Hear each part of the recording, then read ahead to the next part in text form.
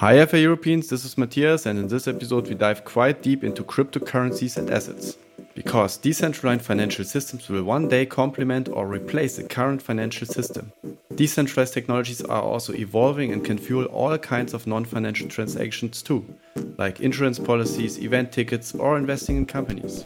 And right now, mainstream financial providers like PayPal starting to adopt cryptocurrencies like Bitcoin. Hedge fund managers like Peter Druckenmiller and companies like Square and MicroStrategy favor investing their company capital into cryptocurrencies. Conventional so-called fiat currencies like dollar and euro are being diluted by an increased amount of printed money. As the popularity of crypto is increasing and slowly goes mainstream, I would like our community to understand the new and important concepts in that field and what developments beyond Bitcoin are available or being developed. As I recently hosted the FinTech and InsurTech meetup on the topic, I invited some experts in that field, and now I just republished the presentation that has been recorded in the meetup, including the Q&A here in the FA Euro podcast. The two speakers of the presentation are Oliver Thielmann and Sebastian Deutsch, who are both serial entrepreneurs from Germany.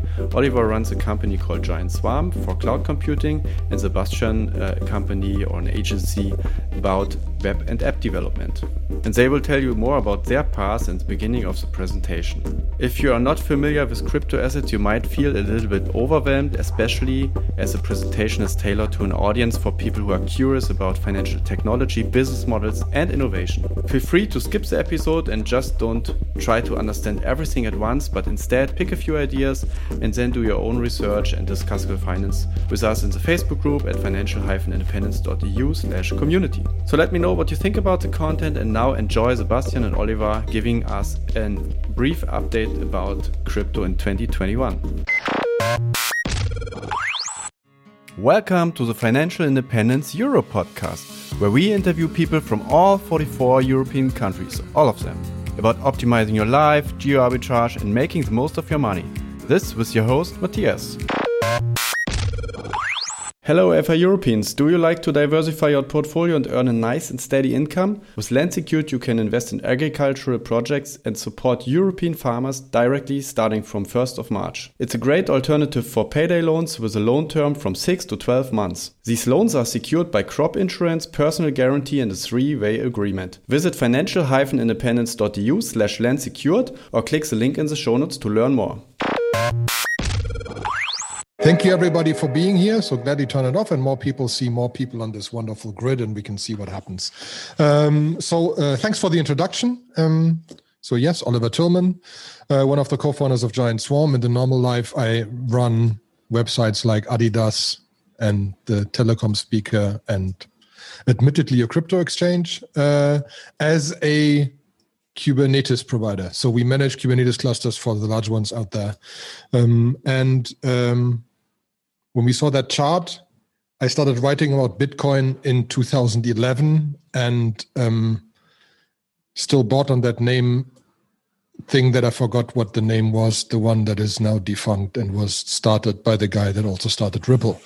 So I've been doing this for a long time. Sebastian, maybe a few words about yourself? Do you need to unmute yourself? You're still muted. Zoom. Yes, Zoom. Sebastian Deutsch. I'm the co-founder of 9 Elements, which is a software development agency. So we do software for money, but we helped a lot of startups to kick off, and in that sphere we also dug a little bit into the fintech space.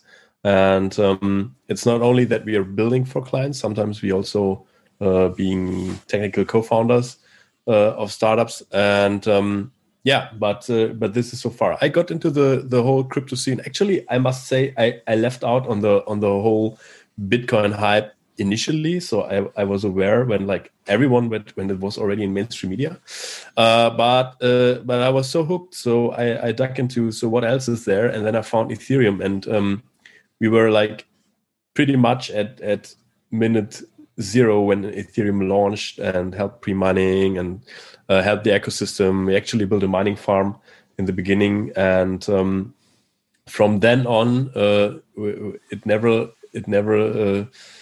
got off me, and I always followed, even when it was not like in 2017 there was this big bubble, it popped. But the interesting projects, they came after that. There were people who were not there for the money, but for building substantial software and decentralizing stuff. So Oliver, where should we start? Exactly. So we thought a bit that it's a different setting. Normally the podcast Aus purem Interesse is in German because we felt like there are a few German podcasts, and we actually just started out of interest, and like Sebastian and me like talking to each other, and it more or less goes into the deep end. So we have comments like people. So I listened to it a second time with a lot of pauses in between to write stuff down. I really liked it. So to a certain extent, it's an education podcast. And we talk about stuff like fractional stable coins and deeper into Uniswap. And what we thought we'd do here is go a bit through last year. Like I'll go one by one. I take one and Sebastian takes one, just in terms of like what happened the last year. For those that didn't remember, that really is beyond just price, because I mean, yes, we can talk about price, but that's middle interesting. But what will project start? We'll take turn by turn. Then we'll go a bit into the future and try to give you a few ideas of what is coming. If there are any questions in between, is there this raise your hand feature here? Otherwise, I can't really see the chat. Just one comment on the questions. We will post also a Slido thingy where you can post your questions that we can answer in the end, but you can also interrupt if you okay. It feels urgent. I think Sebastian and me are fine with interrupting. We might use this thing as a podcast in the end, so just make sure you might be on the air again. I'll really start and just start with a simple one. I know I didn't say it's about price, but we'll start with where this started. So like everything dropped almost 90% in the last years. It was pretty much down, and we started the year with 7,200 in Bitcoin and 130 in Ether. We ended the year with 29,745, and we had stuff like 50% drops in between, and now have something like 7% of Bitcoin in the holdings of corporate treasuries, of real corporate buyers. So there's a large change on the money side, but especially on the Ethereum side, a large scale of that growth comes from just it really being used. And one of the large things is, for example, the distributed finance part, that you can build stuff, like you can build a bank and an exchange and lending and so on and so forth on crypto. And there was actually, for example, in its contracts, I mean, we have the first DAO, or the first distributed autonomous organization, which was years ago, actually failed because a bug in the contract, and they always said like code over agreements. And there was a flash loan system actually this year where there was a bug in the contract, and they could empty wallets through that by exploiting the bug in the contract and loaning stuff in real time. But I'll hand over maybe to another more like what broke or what interesting other things to Sebastian next. Yeah. It was like in 2018, there was like 2018 was the year of the stable coins, because like when the big speculation bubble popped for crypto, people were thinking like, if Vitalik Buterin, who is the inventor of Ethereum, asked like, how many people have we unbanked? Like, how useful is that what we're doing actually? And he in the bottom line, he was like pretty frustrated where the whole ecosystem were, and say people are not using cryptocurrencies outside speculation because the volatility is so high. So stable coins got invented. In the beginning, it was centralized stable coins like Tether, where we will get back later to again, where the idea is that you have a cryptocurrency where every like dollar at the cryptocurrency, US dollar Tether, USDT, is backed by $1. And there's also a project from Circle. It's like USD dollar C. But these are actually centralized. So if some government decides to take them down, they just can. like Circulus US company, if it needs to be regulated. And there was this one guy who had the idea, what if we can build a decentralized stablecoin? And I'm going to post the link. The first one was MakerDAO. And it was a pretty interesting project where the basic idea is that you can take your Ether, you're going to lock it up in a smart contract, and you can take 2/3 of the value, you can take it outside in a new cryptocurrency, which they called DAI. And the DAI is also pegged to $1. And in order to make that work in a decentralized way, a lot of things have to come together. For example, if like the DAI that you're going to take out are like 2/3 of the value of the Ethereum that you're going to put in. So if the price of Ethereum drops for 1/3, you will come to a point where the DAI that you took out are actually under collateralized. So they are less worth. So the first thing that MakerDAO did is they created an army of bots, which they call liquidators, and they gonna sell these Ether on your behalf and liquidate them on the market in order to generate like fiat currencies, and then they're gonna like keep the DAI like stable for that one. So if someone is selling a lot of DAI and like driving the dollar price like below the peg, then they're like buying DAI, and if they like if it's above the peg, then they selling DAI and also trying to make some money on the arbitrage. And a lot of people said this won't work. Like wait until a crash will occur, and like a volatility of like 33% is nothing in crypto.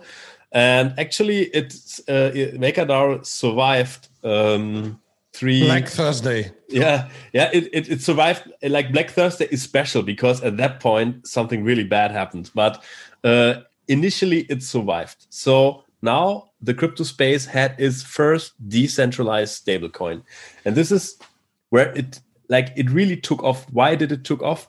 Because locking up Ether inside MakerDAO and having DAI, they needed an instrument for people just to hold DAI, because like the system needed a reserve on DAI which they can use to do some arbitrage on the centralized exchanges.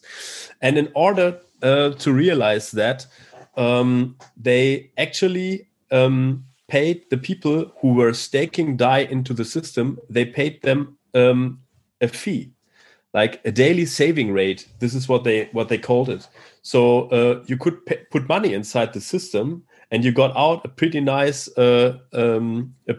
rent. Like it was at the beginning was like 8%, and people was like, okay, I gotta get some 8% somewhere. This is in these times of investing, it's like really high, and the risk is. Sure, it's like crypto, it's like pretty risky, but it's not as risky as like holding Ethereum, because the currency was pegged. There were already 3 major, not really crashes, but MakerDAO was pretty stable at that time.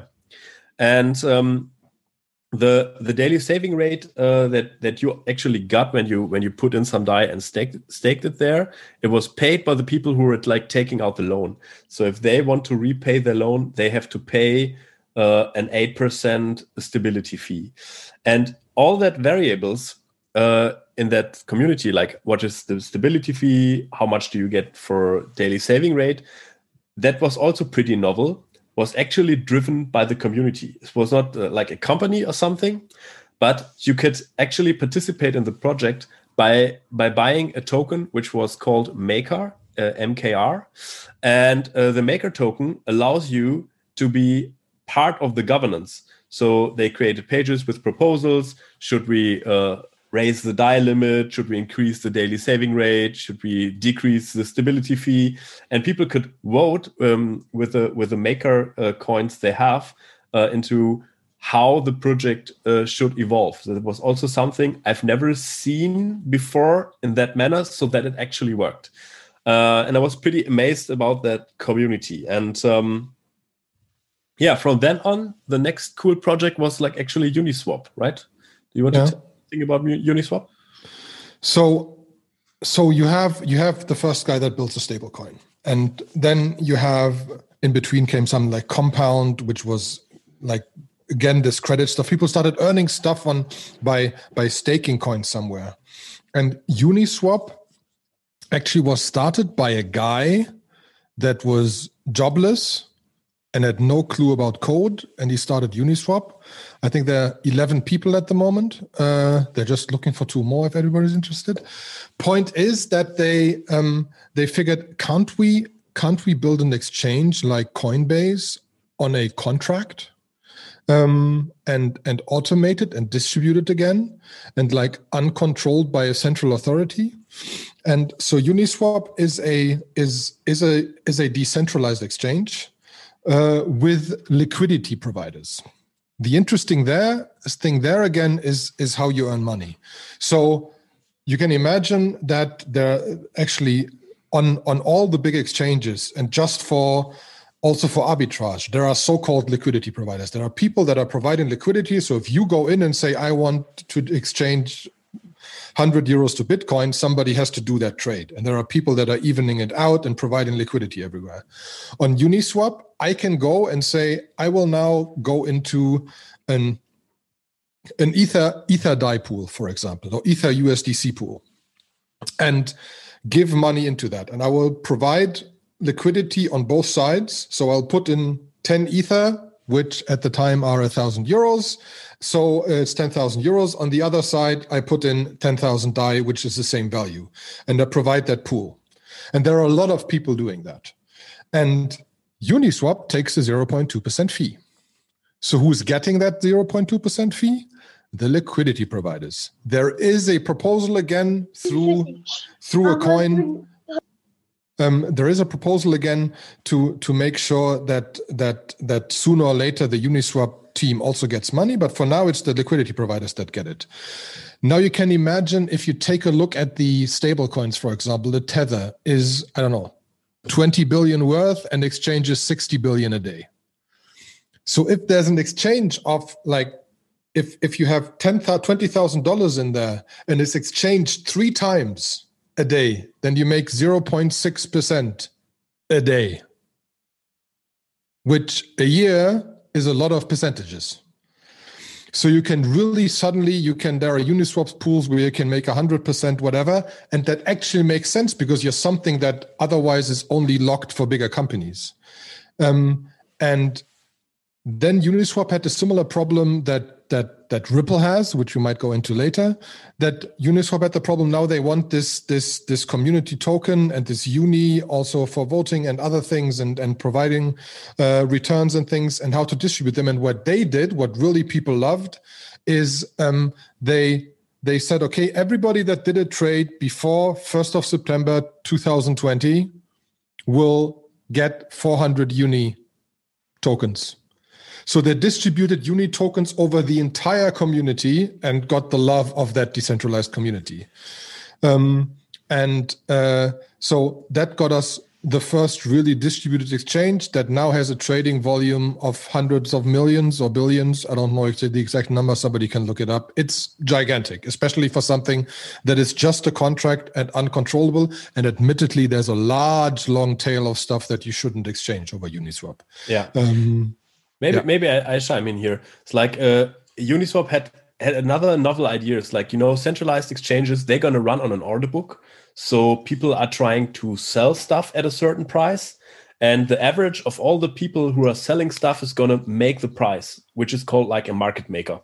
And Uniswap actually had a really novel idea. They had this idea. If you want to trade a pair, for example, Ether and DAI or Ether and US dollar T, you put the pools in like with a 50-50 percentage, and you take a mathematical function, which is actually a quadratic curve, and say, okay, if I'm going to buy one of these, if I'm going to buy Ether for DAI, I'm going to move on that quadratic curve and make DAI more expensive because like I want Ether. And if someone wants to sell Ether, it moves back to the DAI. And the idea was to stay at the center point of that quadratic curve. And in the beginning, it was not 100% sure if this actually works out.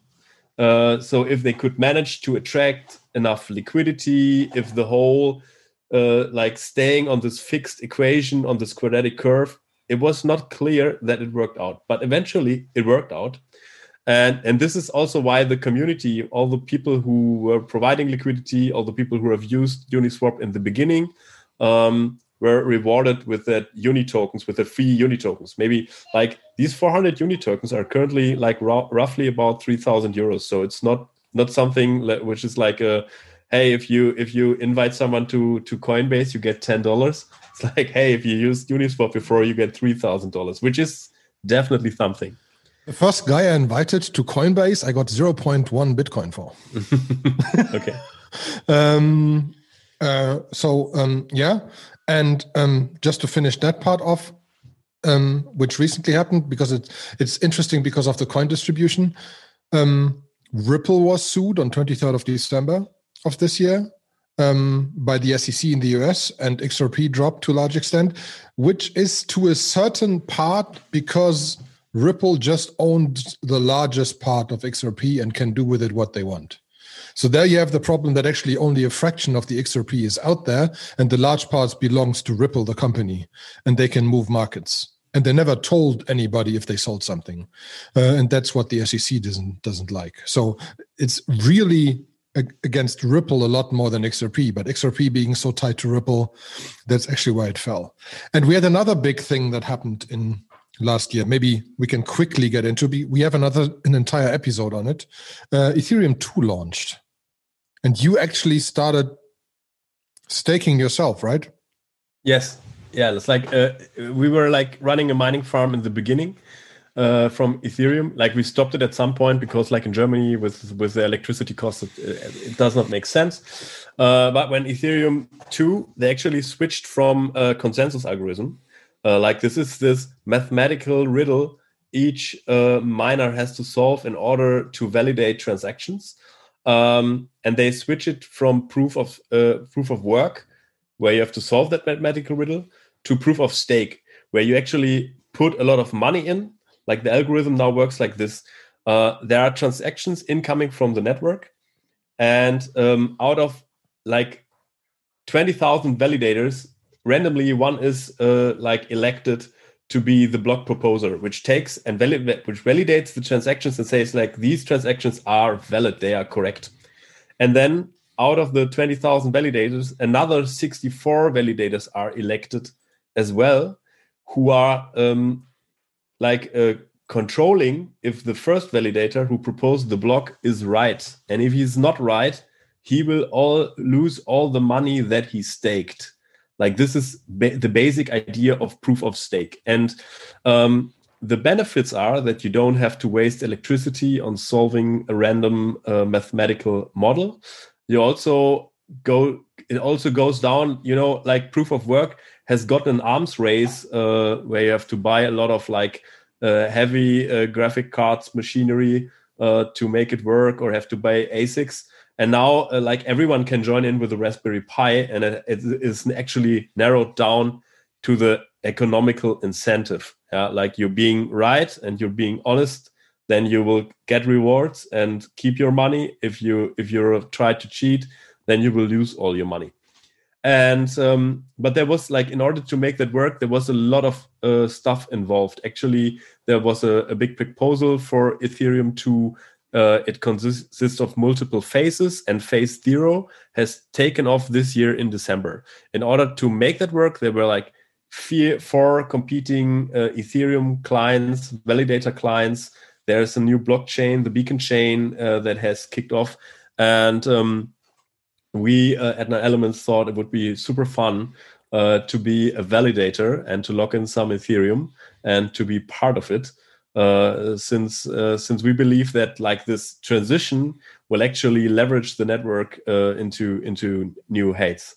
And like this is Ethereum from like phase 0, because like the whole decentralized finance thing with MakerDAO, Uniswap, Compound, it leads that we have a lot of transactions. Like the network at Ethereum, it's pretty clogged. It's at 99% usage right now. and gas prices are pretty high. It's like when you say cryptocurrencies are to unbanked people who are not banked yet, and you tell them in order to make a transaction, they have to pay like $20 in gas fees. That does not sound very cool. Yeah, this is not what the original vision was. But with Ethereum 2, there are several things in order. Like first thing is like this moving from proof of work to proof of stake, which is also resulting in a better performance and more transactions per second. But also they are planning a phase 1.5 where they're going to shard the network, where they're going to take that huge single blockchain and make it different shards, maybe for different projects. It's not 100% specified, but they want to scale to round about like 2,000 transactions per second, which is something that you can definitely work with, where you can like say even like, I don't know how much MasterCard or Visa has per second, but like 2,000 is something where enough volume is there to do a lot of applications, to create a lot of applications. Yeah.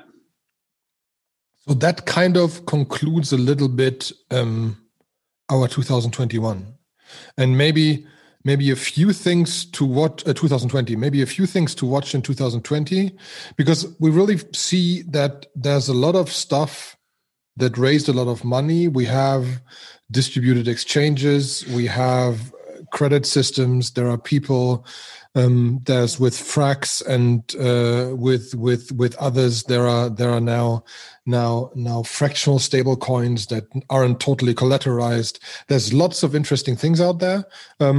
I'd like to mention two, for example. There's a company called Dfinity that is launching, that actually raised 102 million from Andreessen Horowitz over 3 years, like roughly 3 years ago. Dfinity is launching a hosting system. So they have tens, if not hundreds, of data centers that are totally separate.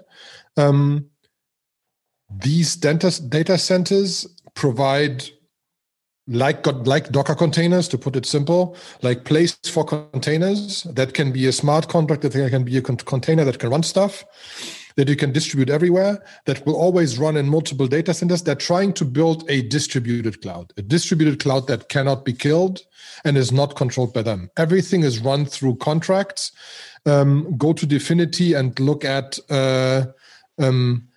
at how their economic system works. It's mind-boggling. You know, they recently had their launch, like end of last year, launch event, and they really thought this through in terms of, again, you having an ICP token that is the token that allows you to be able to vote on decisions of the network.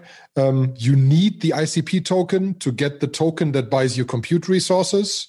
So the ICP token will shrink in the amount of tokens that are there because they're exchanged and then burned. So they can't come back. You need to buy ICP and then burn them to get the other ones. You can lock them in a contract, and depending on how you lock them, the more return you earn, and the more votes you have, and the longer you lock them, and the longer they are locked, the more votes you get. So if you lock them for 3 years and keep them in there, and after 6 years, the amount of votes rise. So it's incentivizing being there for a long time. Lots of interesting things.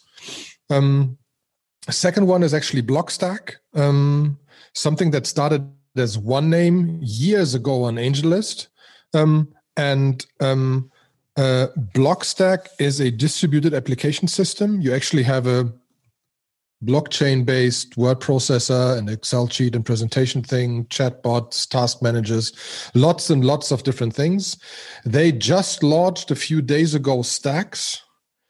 Stacks is their new blockchain that sits to a certain extent on top Bitcoin and provides smart contracts on top of Bitcoin and an option of stacking, not staking as they call it, just to invent a new name. And through that stacking, you can actually earn Bitcoin. So you can take your block stack and stack them, which provides, again, security for the network, and earn Bitcoin with it. So all of these things kind of just like there is real stuff slowly but surely coming that is not just money, and that really allows you to do stuff. A lot of it is obviously still about like earning in this entire craze, but really things to do that, to automate tasks, to get things done, to launch applications, to be in control of your data. We obviously have stuff like IPFS and Filecoin and other things to store data. So there's really stuff coming that is way beyond just making money. And based on the projects you see out there, there's lots of stuff where you see that people really thought economically about this. And with a group of coins, you can build economic incentive systems that really work. And that's what makes this space so amazingly interesting, especially long term. Yeah. For all those who want to see, like, these are, I call this infrastructure projects, but for all the people who want to look at the actually applications that are out there who are making money, should check out DeFi Pulse, where you can see like this MakerDAO, where sort of like MakerDAO is like a big lending platform or credit making platform, Aave, Compound, Uniswap, where you're going to see them and you're going to see how much money is actually inside there, and you can make up for your own if you want to be a part of this one, or if you want to go inside there. I have one very last topic that is, for me, it's like pretty interesting, and this is algorithmic stablecoins, like you actually mentioned Frax Finance, and for that one, I have to get a little bit more basis. If you take the euro, this is going to be an elastic currency. Why it's elastic? The ECB can print money, and if you have like 1,000 euros in your bank and the ECB prints money, they actually got inflated, or diluted. And if you take Bitcoin, this is an inelastic, non-dilutable currency, because like there are 21 million, and if they're out, they're going to be out. And some guy thought, what if I create a currency that's going to be elastic, but it won't dilute? And like this is something that you can do in the real world. Took me a bit of time to get that one. Yeah, we talked about it last podcast. Go. Yeah. And like in real world, you can't do that, because if you have 100 euros in your pocket and the ECB prints money, you can't open your wallet and like suddenly out of magic, it's like 110 euros. But with cryptocurrencies and smart contracts, you can do that. It's like you can see how much wallets are holding which value. And if you're going to increase the supply, you can like benefit each holders and give them pro rata, the amount that you print. And make it non-dilutable. And people are actually using this to create stable coins, because they say, like, the people who had it in their pocket, they're actually probably going to sell it, and then the price drops. Or if they have like less of it and they need it, they're going to buy some, and this increases the price. The first of its kind was like Ampleforth, like as an experiment. And from there on, like moved others, which is called like empty set dollar. And DBase is another one, and and this is also a pretty interesting thing, because like if you think that through, for example, if Europe at some point will get a digital euro, and you think about like if the ECB prints some money, and you can actually give people who don't have much money, you can say like, so that you have, like, for example, if you have 10,000 euros, you saved 10,000 euros, we're going to give you something on that if we're going to print money. And people who have a lot of money, like people who have like 10 millions in the because they're incredibly rich, you don't give them that much. So there's a lot of design opportunities in these rebasing mechanisms of these elastic and non-dilutable stable coins. And and that's what makes this like perfect for like first question from Anke about like what will happen with Miss Helen not being a crypto fan in the US and stuff. That's what makes them afraid, you know? And that's what's so fascinating and mind-boggling. You can theoretically build an automated system that everybody has 500 euros at the beginning of the month in their pocket, independent of how much money they have in their pocket. And they can have a saving things next to it, but that has a limit. You can do a million things that wouldn't otherwise be possible. That makes governments very afraid. But I really like the saying of some of the VCs in the US, you can't stop tens of thousands of engineers inventing stuff. Especially with some of the stable coins, and like Uniswap is a contract. Like you can theoretically put the guys that invented it in jail, but that doesn't stop Uniswap. And this is like a fun fact. He actually tweeted about it. It's like, you can put me in jail. You can actually block the website, but actually 2/3 of the volume of Uniswap, which is 4 times the volume of Coinbase Pro, like it's billions of money, billions of euros each week. 2/3 of this volume is actually triggered by other smart contracts. And roughly about 140 other websites who are using this. Some of them even run on IPFS or on unstoppable domains. Yeah. Unstoppable domain is another example. You can get an unstoppable domain, which also already works in Opera as far as I know. Otherwise, you need a plugin.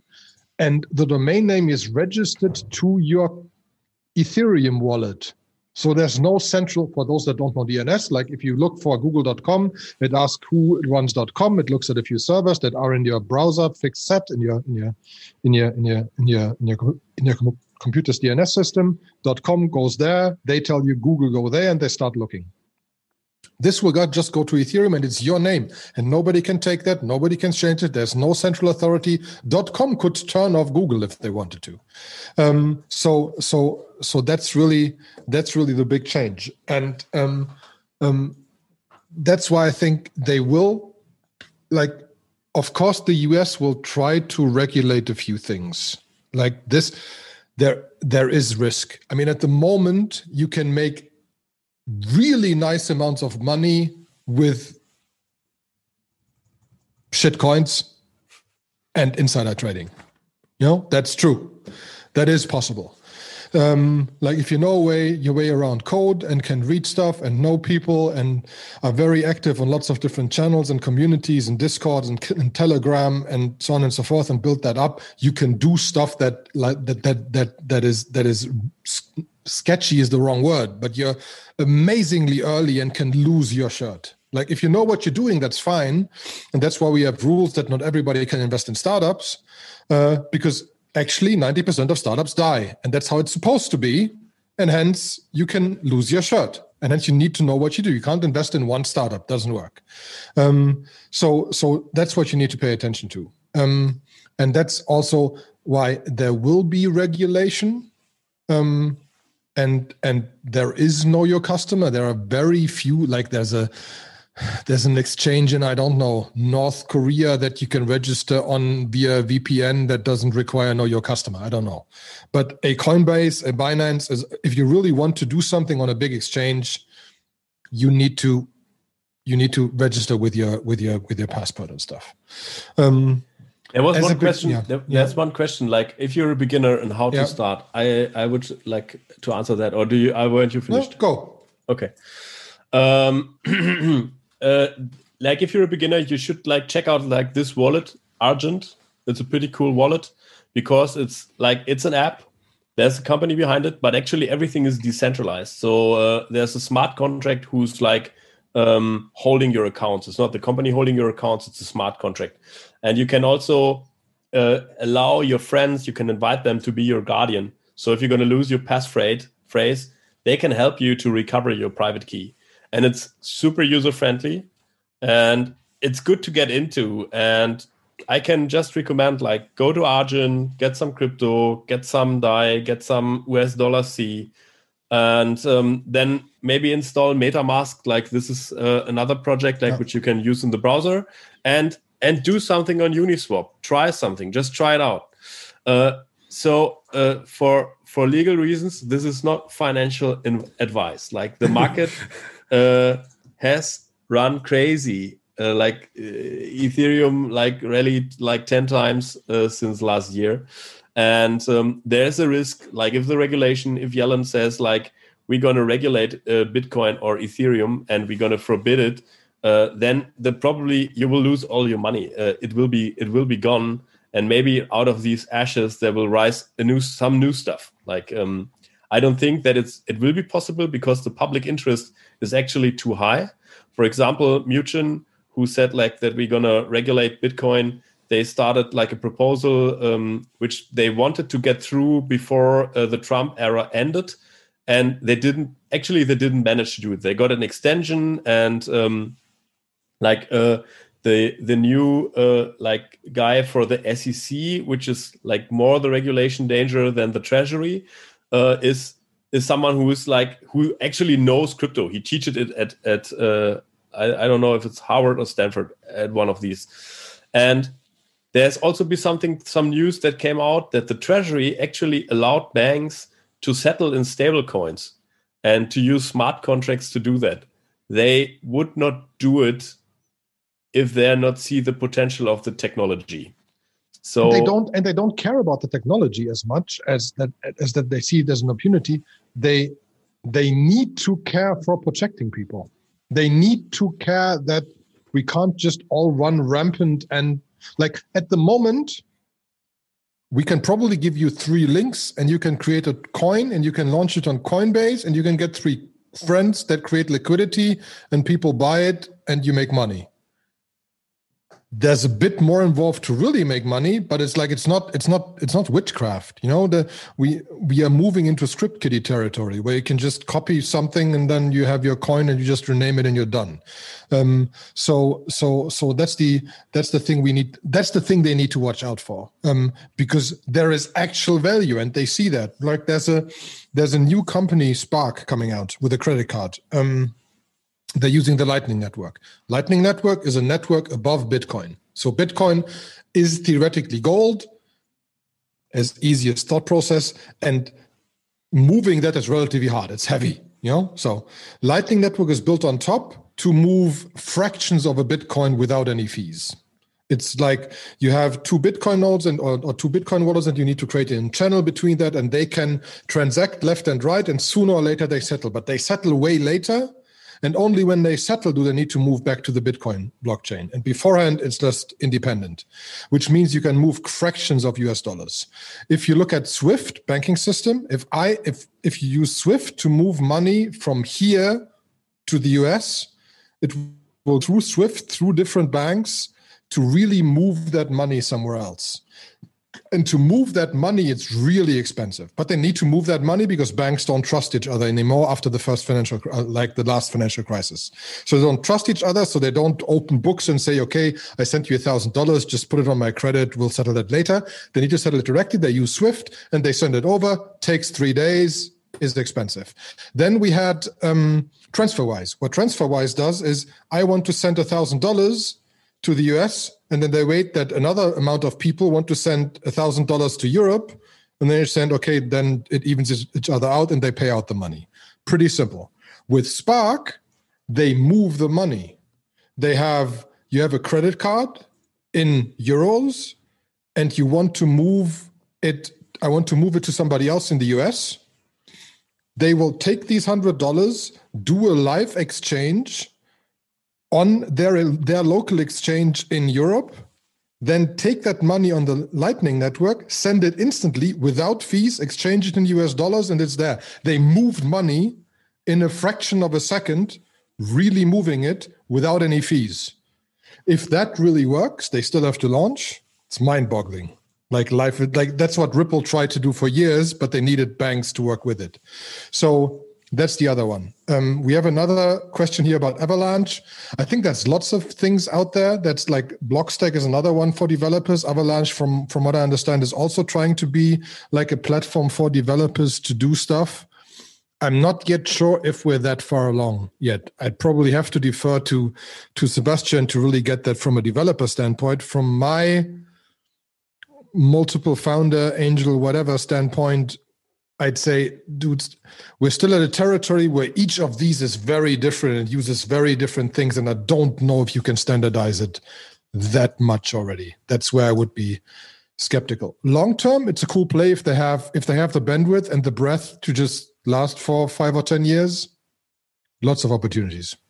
Oliver and Sebastian, any last remarks? Shall I answer on the Avalanche thing or something else?